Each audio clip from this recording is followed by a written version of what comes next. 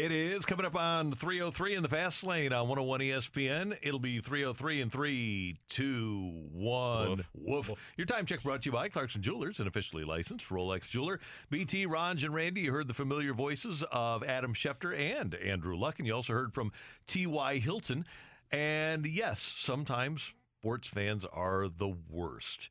Although, at the end of that game, with the people that would stick around to the end of the fourth quarter of a preseason game to learn that the key to your team's success is leaving, and you really don't have an explanation as to why, I get how and why people would boo. I wouldn't do it myself, but I get how and why they would do it. I think what compounds it is the fact they had been basically misled before. And drinking for 4 hours at least, maybe 7. Yeah, that probably didn't help. But it was just 2 seasons prior to that. They were told, oh, he had shoulder surgery, he's going to be ready to go for the regular season, and didn't play. And they probably feel like they have been misled a lot. However, if a guy's retiring, he's retiring, and there's nothing you can do about that. You just wish him the best and let him go on his way. Hard to put yourself in anybody's shoes, but I feel like given a similar situation, like if there was a guy that I thought was our franchise, loved him, every time he's out there, cheered for him, and I found out he was retiring, I think I might end up standing up and actually clapping and cheering for him as he walks off, as opposed to the latter. By the way, I did find it a tad interesting that it was Adam Schefter that was going after Colts fans for doing that and saying that, since, it's kind of his fault for doing his job. Yeah, it is for doing his job. I will say this. When Mark McGwire retired by sending a fax in to Rich Eisen after the 2001 season, he was roundly ripped by fans here in St. Louis for being a coward and not coming to St. Louis to announce his retirement and stuff like that. Here's a guy that had a $32 million contract sitting in his desk drawer, 2 years, $32 million, and decided, like Luck, it's just too painful for me to play anymore. Yeah. And rather than celebrate that, hey, here's a guy that's turning down a lot of money, and he's not just going to take the money and run. People said, oh, man, why didn't he tell St. Louis he was retiring? Why do you have to send a fax into Rich Eisen? Now, that's absurd. That's not the kind of thing you should really get upset about. No. But in the Colts case, I think that you can at least have some understanding that, and I'm not talking about the fans, I'm talking about people criticizing them, which ultimately, no, they should not have booed him. I think it was more being upset with the whole thing. Yeah. Not necessarily upset that he decided to retire, but they felt like they were misled, so they would buy season tickets, thinking he was going to be okay, like they had been misled before. Here they went and bought season tickets expecting a season of Andrew Luck, and now he's just completely done. And they feel like they held off on that information as long as possible to get people to pay money for season tickets, and then they gave them the news. Now, there's value for sports talk radio in situations like this because people always, almost inevitably, reveal themselves to be complete idiots, like Pete Prisco of CBS Sports, who said on Twitter, did Andrew Luck ever truly love it? Legit question. Or Doug Gottlieb, and we all know about his tweet. Retiring cause rehabbing is too hard is the most millennial thing ever. Hashtag Andrew Luck. And then he spent 5 minutes walking it back on the next show that he had about how, it was just sarcasm. If you know me, you know it was sarcasm. Wow. If it is sarcasm, I think it's hilarious, actually. I'm fine with that. Yeah. I am also a joke about things way too soon guy, so, what are you going to do? It happens. I really enjoyed that coach from Van Wilder. He was really good. Now, Aaron Rodgers, the Packers quarterback, talked about some of the backlash that Andrew Luck received. He's making a really tough decision. And even before that, he makes a decision. I don't know why that doesn't stay in-house to kind of protect them a little bit. Although, when I think about it, I thought it would have been, more of a standing ovation type thing and a thank you than boos. No such thing as staying in-house, by the way. No, not anymore. There is no such thing.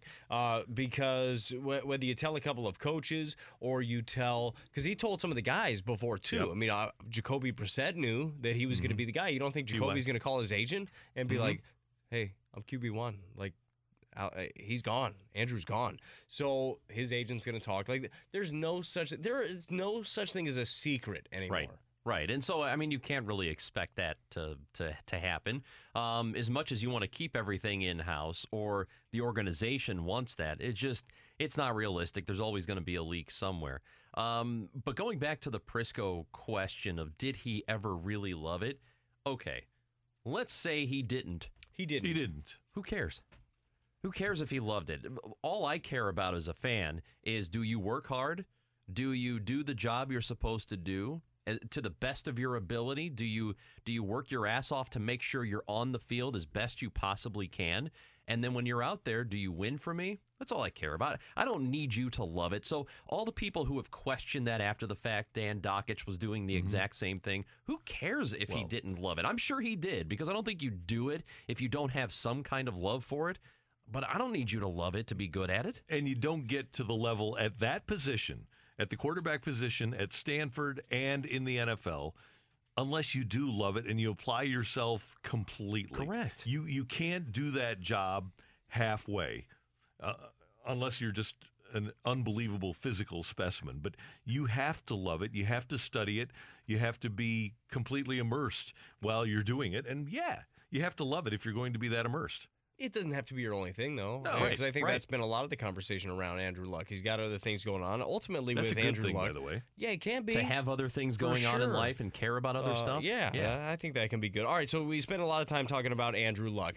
Has there been anything that you guys have experienced from a fan standpoint where you're just like, yuck? Like, what are we doing? But the thing that comes to mind for me, and I was still playing at the time, was when Izzy was warming up in the bullpen and people would come down and boo him in the pen warming up, and certainly he got some boos on the field. And by the way, again, congratulations to the one of the latest Cardinals Hall of Famers in Jason Isringhausen. But that was one like, what are we the BFIB? Is this baseball heaven here? What the hell are you people doing? It was shameful that Izzy's family couldn't come to games anymore because of the way he was treated by the BFIB. And that is inexcusable. It's just not something that's becoming of a St. Louis crowd. There's that. There was the Dennis Eckersley getting yelled at, and I remember him yelling back at the people in the crowd on the way off the field once.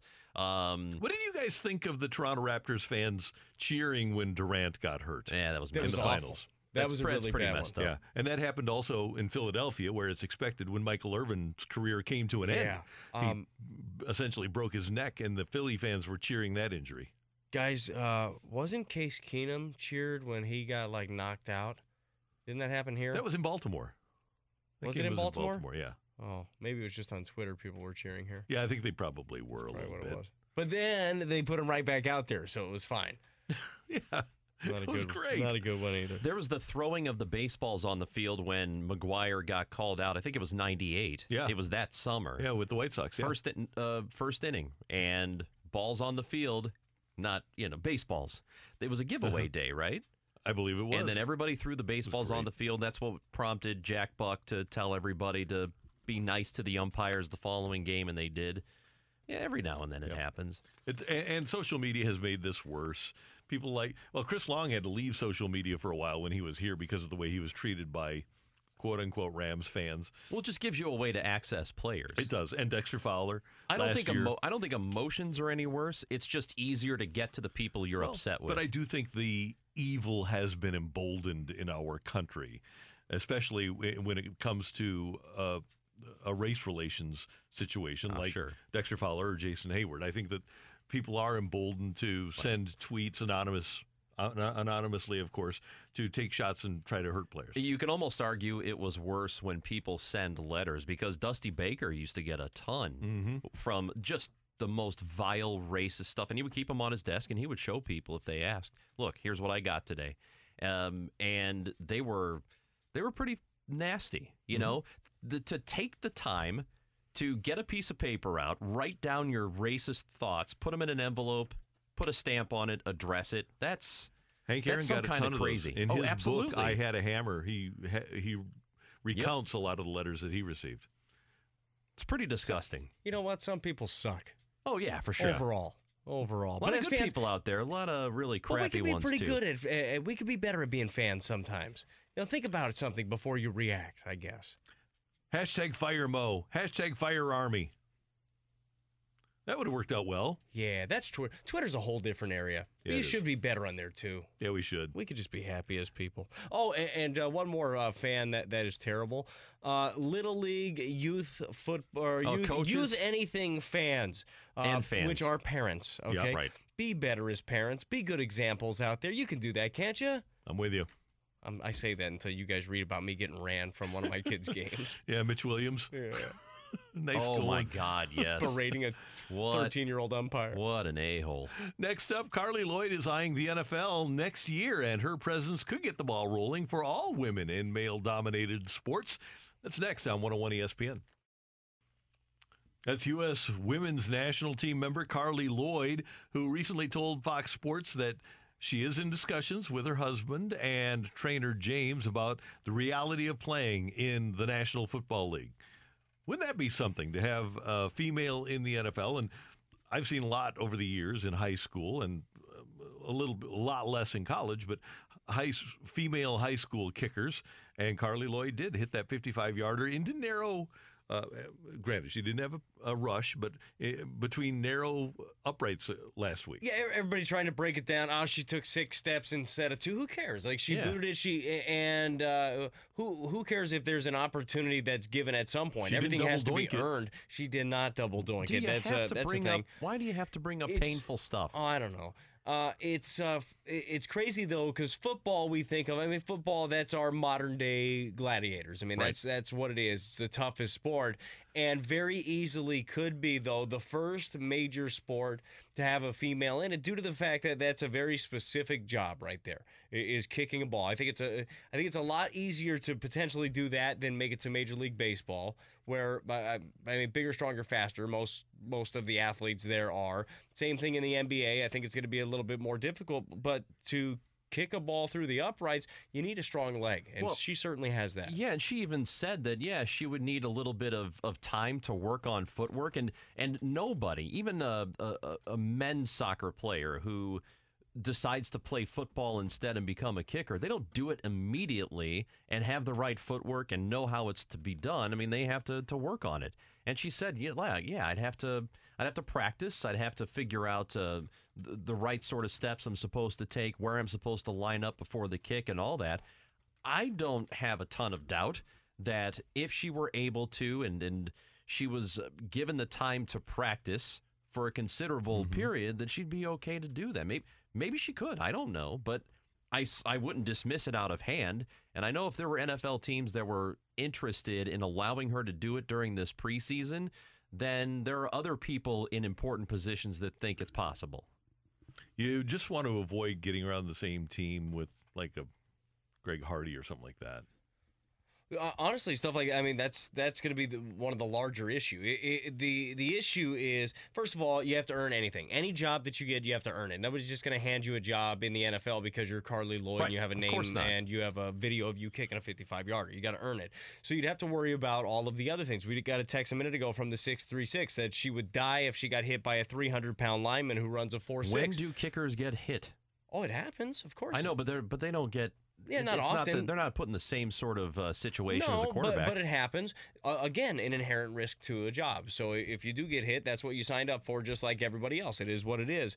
And we got another one, too, that said if a player, to that same idea, if a player gets a clean shot in a situation, would they take it on Carli Lloyd? You know, if they had a chance to do so. Also, it says the locker room situation is kind of tricky. Certainly it is. Guess what? These organizations make plenty of money to figure out any sticky situation. If they need to make a private area just for whether it be Carli Lloyd or any female, you can do that, and you can make it a safe space. But it takes very strong leadership to make sure that you have your team fall in line. And this isn't if it was Carli Lloyd signing with, let's pick a team that has no chance with a kicker, the Bears. Okay, let's just say the Bears, just for fun. Then you better make sure that you have the right people in the room to say, look, this is not a publicity stunt. This is not a ploy. This is our kicker. She is on your team, and you better respect her as so. If she is capable of helping your team win, it's not on her to adjust to everybody else. It's on everybody else to adjust to her, because she would be there to help them win ball games. So if a player couldn't handle it, grow up. If a coach couldn't handle it, same thing. Grow up. This lady would be there to help you. That is, again, if she can do the job. If she's capable of look, and thinking about this as a Bears fan, we've already taken our shots at the Bears and Cody Parkey, and he sucks. But if she had been capable of burying that field goal to win that game against the Eagles, I don't care what sex she is. I don't care. Can she do the job? That's all that matters. And if she can do the job, it's on everybody else around her to grow up and deal with it.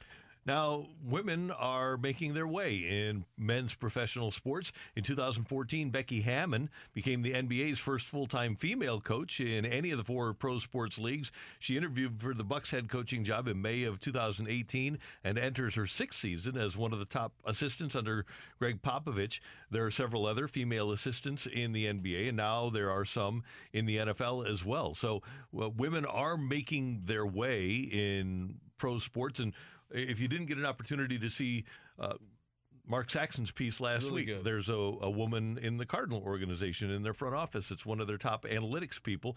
And if they can do the job as well or better than a man, then more power to them in getting that job. That's pretty much the bottom line. I don't think there's anything more to it. You if it's I don't know if there's some sort. If you have a problem with it, like if you're a player. Or there'll be players that have a problem with it. Well, yeah, you just have to grow up and get over it. I think that there's going to be a very difficult thing, though, of figuring out what the line is, because I think that you guys both know this very well. When you're within a clubhouse atmosphere and when you're within, locker room, whatever, lines are very blurred. Like, you say stuff that you would never say to somebody on the street, but it's not meant in a demeaning or bad way. It's just because that's how we talk to each other. Like, I feel like not only do you have to have the right skill set to do something, okay, to be the first female on an NFL team, but you probably also have to have the right thickness of skin to realize that there's going to be a lot of that anyhow, whether it's harmful or it won't be meant in a certain way, you would hope, but you're still going to get it. I feel like you have to have the right person overall. Yeah, well, I'm certain there are women capable of having that kind of relationship because I think they have it with their friends. Can that too. person kick also? Yeah, I don't know. I don't know.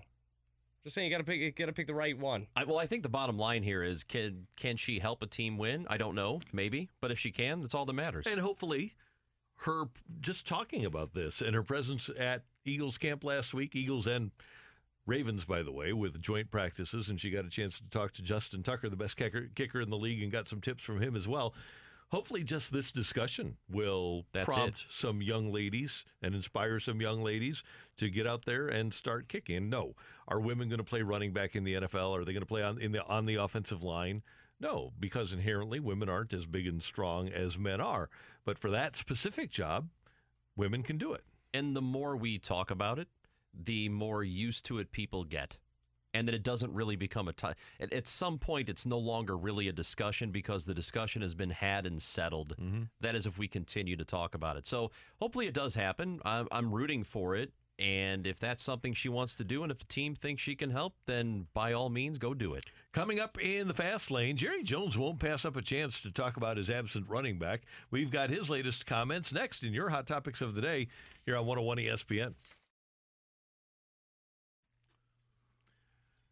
The Cardinals have already won this series against the Brewers, trying to sweep the series and win for the 7th time in a row. And right now, as we speak, the Cardinals are in the 8th inning now at Miller Park, and they trail the Brewers by a score of 3-1. One other day game in the National League, the Yankees lead the Mariners in the 2nd inning 2-0. By the way, the Cubs are back in action tonight against the Mets. Hendricks against Syndergaard will go in that game, and that really is the only one that Cardinal fans, fortunately, have to scoreboard watch for. The Cubs are because the Cardinals are playing the Brewers today. Cardinals really don't need to worry about the wild card at the moment, so just keep an eye on the Cubs and the Mets tonight.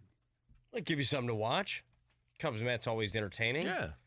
Thor. I'm still keeping an eye on what the Phillies do. I mean, they're close enough. They might end up factoring. They have the Pirates tonight at home.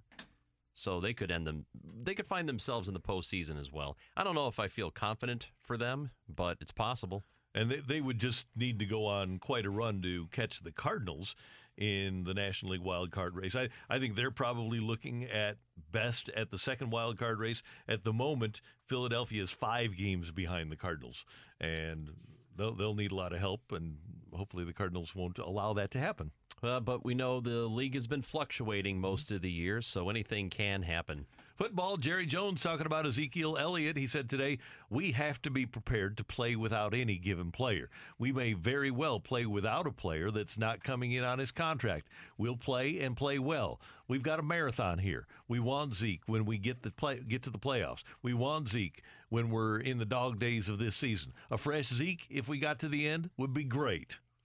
So there you go. So he's saying he's being very patient, and he'll just hold on till the end. Get him at midseason. What happens when you drop the first couple of games? Because that's what, while you never want your teammates to struggle and have them lose, that's what Zeke's camp is going to want, is the first couple of games, they have no ground game. They can't get anything going in the air due to the fact that the team is one-dimensional and they need him badly. I wonder if he adjusts his stance if they get off to a bad start. Because he seems to be a reactionary kind of guy, I would think that he probably would. But if they get off to a 2-0 start, I'm sure he'll be more likely to stand pat. Oh, absolutely. No question.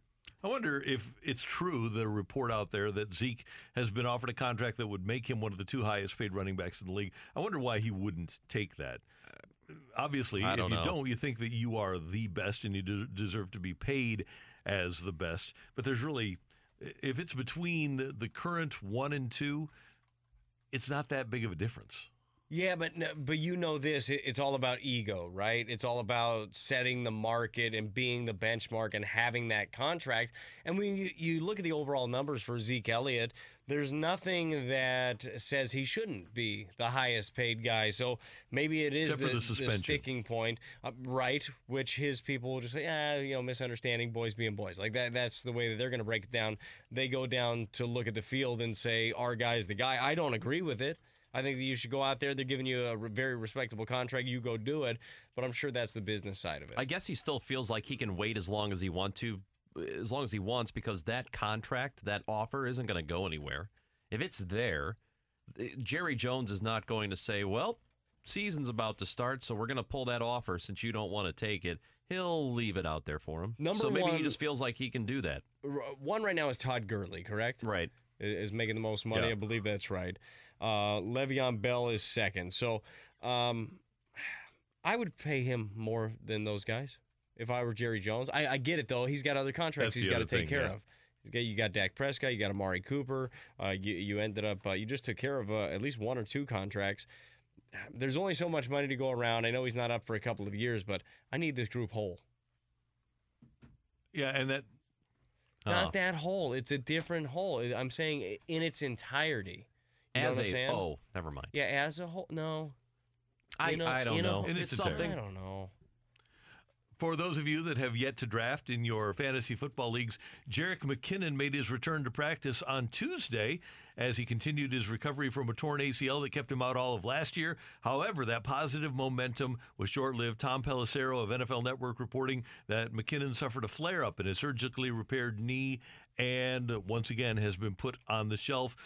John Lynch saying that things were not encouraging surrounding McKinnon. So that's bad news for the 49ers, who wanted to have Garoppolo and McKinnon back for this season, and they really don't have a great running game. That sucks. Garoppolo, small sample size, has apparently not looked very great either. No. Which is a little bit of a problem. I wonder what Garoppolo is going to be. We know he's crazy high paid because 'tis the world you live in when you're a quarterback and your contract is up. They're just going to pay you a lot of money.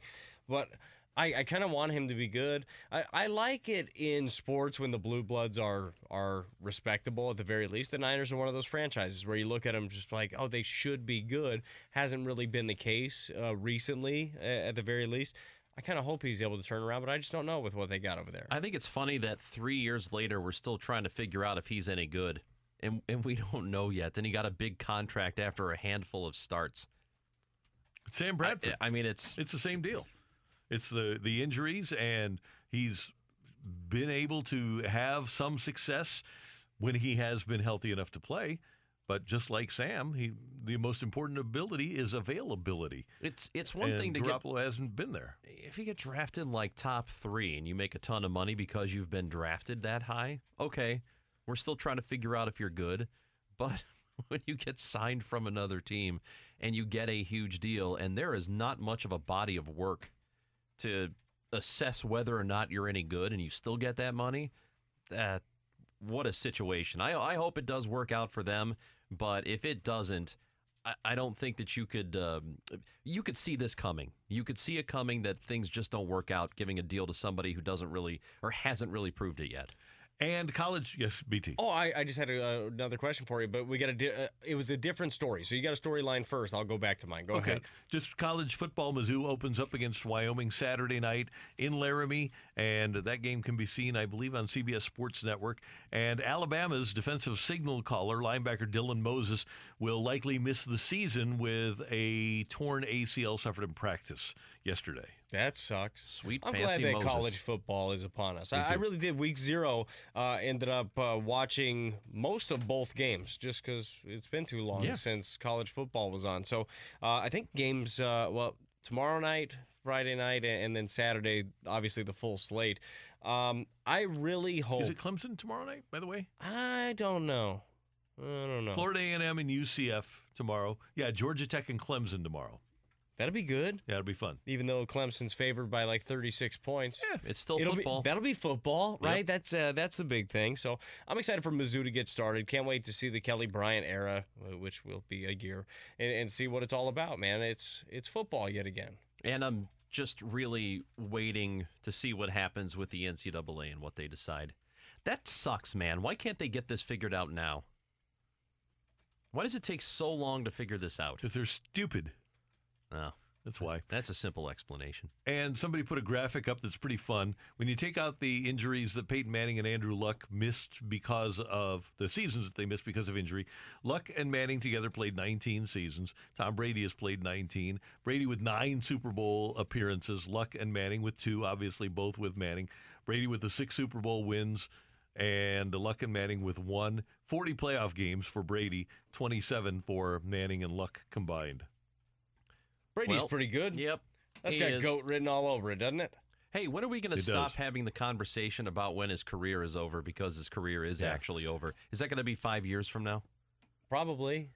We're going to do this every year. Yeah, at some point we're going to be right, though. At some point it's going to happen. Do you think, though, that if Peyton Manning would have been afforded the protection and coaching and organization that Brady was, that he could have done what Brady did in New England? Probably. Yeah, I mean, just as intelligent. Obviously, reality is he wasn't there, but... Yeah, right. No, I do. I think that happens way too often in sports where you get the right guy in the wrong spot, gets drafted to the wrong team, or is a quarterback that gets thrusted right into starting when he really could use a year or two to be the guy and back up. Unfortunately, that's the system. That's the way it is. But I bet there are a lot of stories like that where somebody just ended up in the right place or the wrong place. And again, not everybody knew Tom Brady was going to be Tom Brady's 6th-rounder, and he showed up, and people are like, I don't know. Maybe Brady doesn't do that if he's with somebody else. There was a bad snap that led to a St. Louis Rams win in the 2011 season.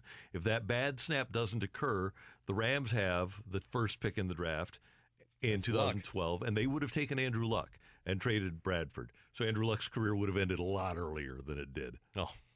Oh, for sure. Even though the Colts didn't protect him, the Rams would do even worse. Yeah, they weren't even going to try with Luck. No. That's for sure. Hey, next up in the fast lane, everything the ESPN 30 for 30 series puts out is pure gold, and they've done it again with a recent podcast series, The Sterling Affairs. ESPN's Ramona Shelbourne joins us to talk about that next in the fast lane on 101 ESPN.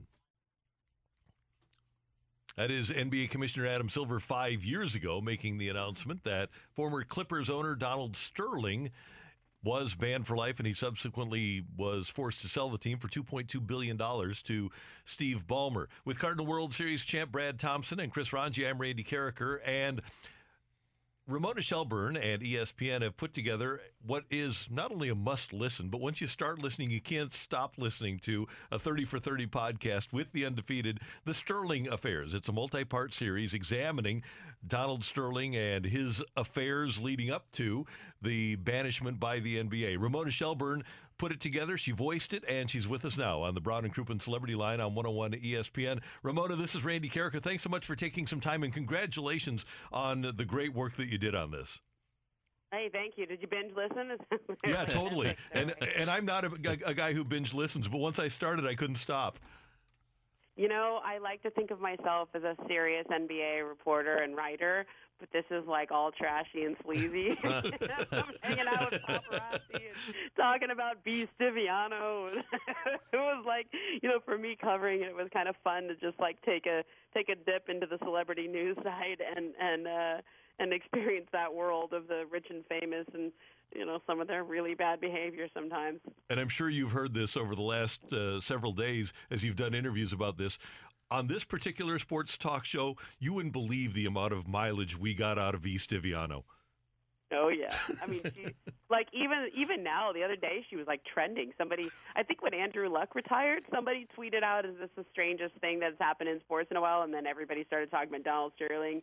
Somebody tweeted the clip of V. Stiviano saying, I'm his silly rabbit. Right? And then that went viral again. And I was like, I mean, it really is, like, you just couldn't make up characters like that. And, like, I'm a writer at heart, and I like good characters and good story, and, like, you know, there's the love triangle. I really don't want to even use the word love. It's like, it's not love.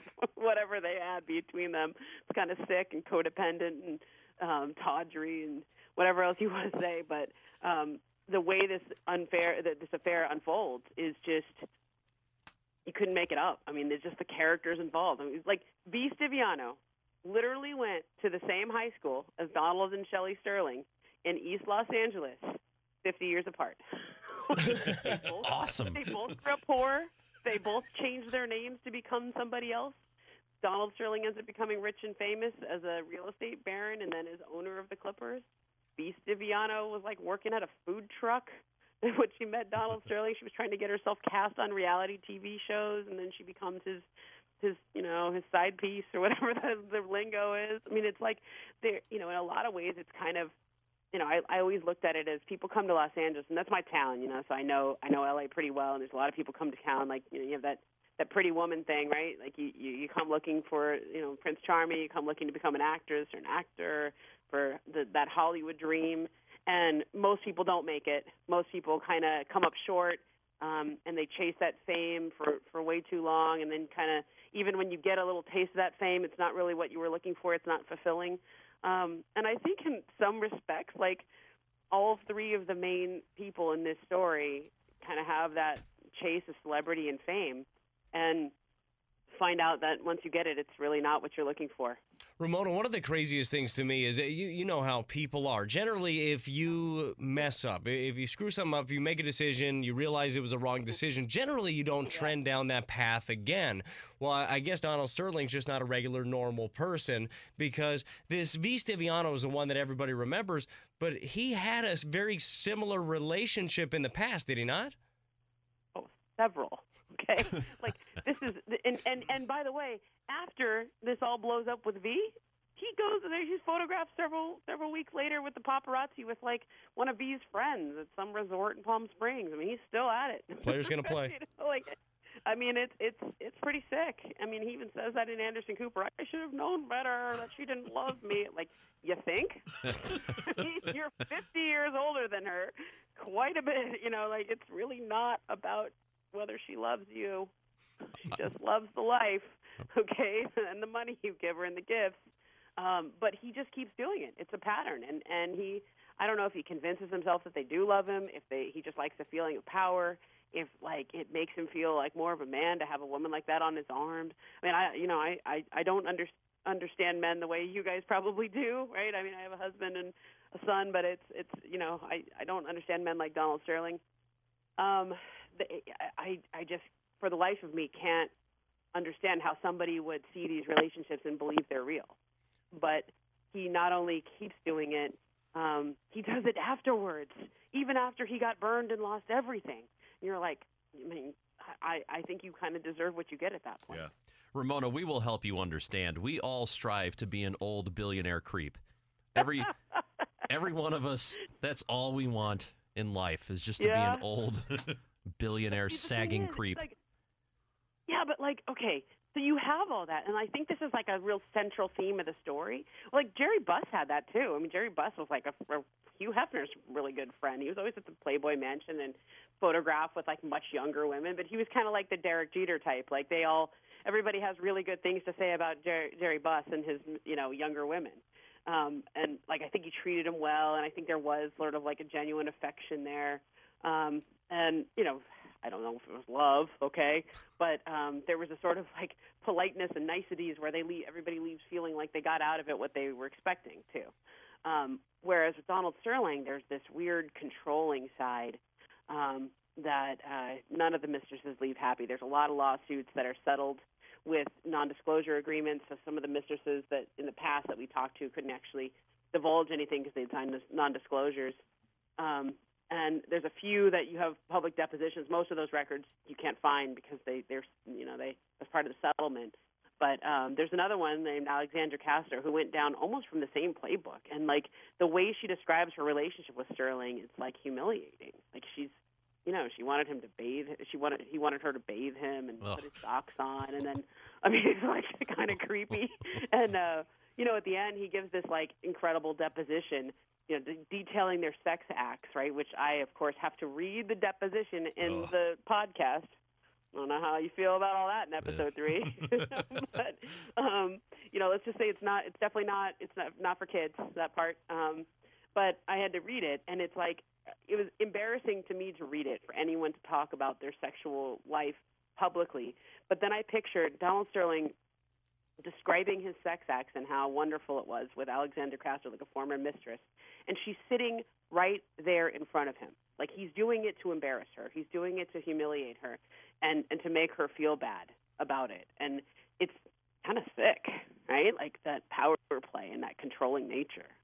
How does the situation, as far as the league goes, how does it play out if Adam Silver is not the commissioner at the time?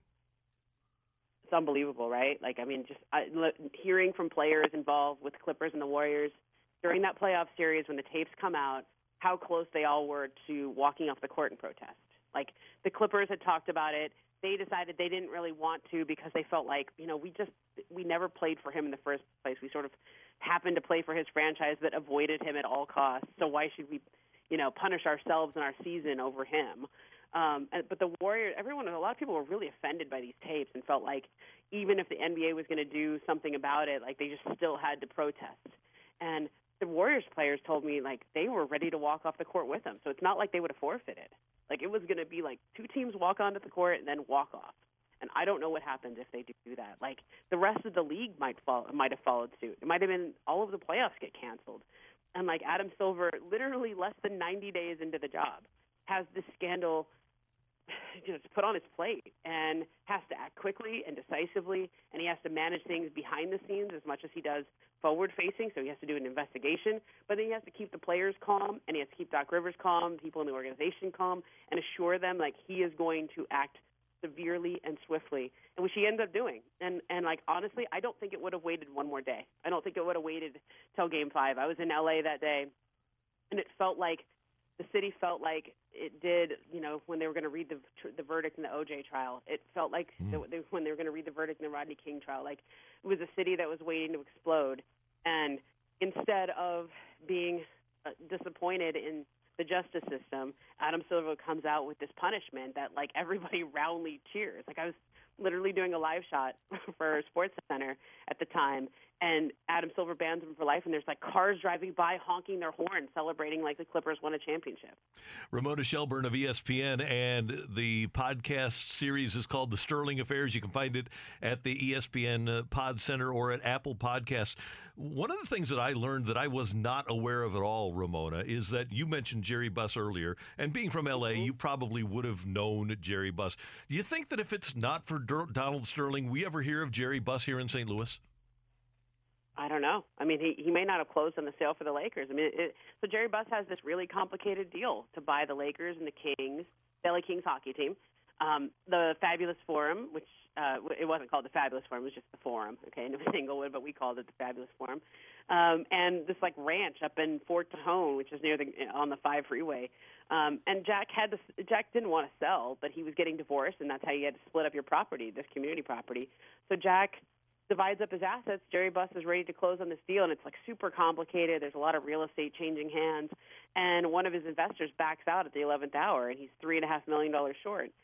At 1979, that's not chump change. Like there's not that many people who have just like $3 million in the bank that can wire it to you in the morning, but Donald Sterling was one of them, and so they had a mutual friend who was another real estate guy that was a mutual friend, and they connected up on it and went to the bank in the morning at the day of the close, and Donald Sterling gets out the $3.5 million. Jerry Buss hands over 11 of his apartment buildings in Santa Monica, and that's how Jerry Buss closes on the Lakers. Amazing. Otherwise, I don't know that happened. Yeah, and then the dominoes keep falling because at that point, you have Donald Sterling see what Jerry Buss does and what he turns that into, and then the celebrity, the stardom that is there, and then all of a sudden being filthy rich isn't enough for him, is it? No, I mean it starts this like lifelong insecurity complex because in so many ways they are the same guy. Like Jerry Buss, Donald Sterling both grew up poor, both self-made men, put themselves through college or through graduate school. Donald Sterling went to law school in Los Angeles. He was back then he was known as Donald Tokowitz, and he was discriminated against because he was Jewish, and they couldn't get jobs at the top law firms. And so he changes his name to Sterling. He takes the money he makes as a personal injury attorney and turns it into real estate and starts buying up half of L.A., and he's really good at that job. And then, has all that money, and it's like, what do you do when you're rich? What do you want to spend it on? You have more money than you could ever need, and so there was people who told me he thought about a run for political office. There were people who told me, that he thought about all sorts of things to do with that money. Once you have that, you want to spend it on something. And I think that first year at the Forum, the impression we had was, from a lot of people who were there and would see Donald Sterling, as a frequent guest of Jerry Buss's at the Forum, was, this is showtime. This is Magic Johnson. And he goes to Jerry Buss's publicist, a man named Bob Steiner, and says, I want you to do for me what you did for Jerry Buss. And Bob Steiner says, I can't. You'd have to buy the Lakers. And so, literally 2 years later, Donald Sterling goes and buys the San Diego Clippers with Jerry Buss vouching for him as an owner. Amazing. Ramona Shelbourne, what you've done with this series is fantastic. And we all love even though we say, well, we're listening for the sports, we love the sleeves, just like you said off the top. I love this. I do too. It's Please awesome. stay for the sports. Exactly. Hey, we love the work. Thanks so much. And we advise everybody to listen to it and keep up the great work. You've always done fantastic work at ESPN, and we really admire it. All right. Thanks a lot. I appreciate you having me on and listening to the podcast. Thanks, Ramona. Ramona Shelbourne, ESPN, with us on 101 ESPN. It is 4 o'clock, and we have a new fighter coming your way next in the Fast Lane on 101 ESPN.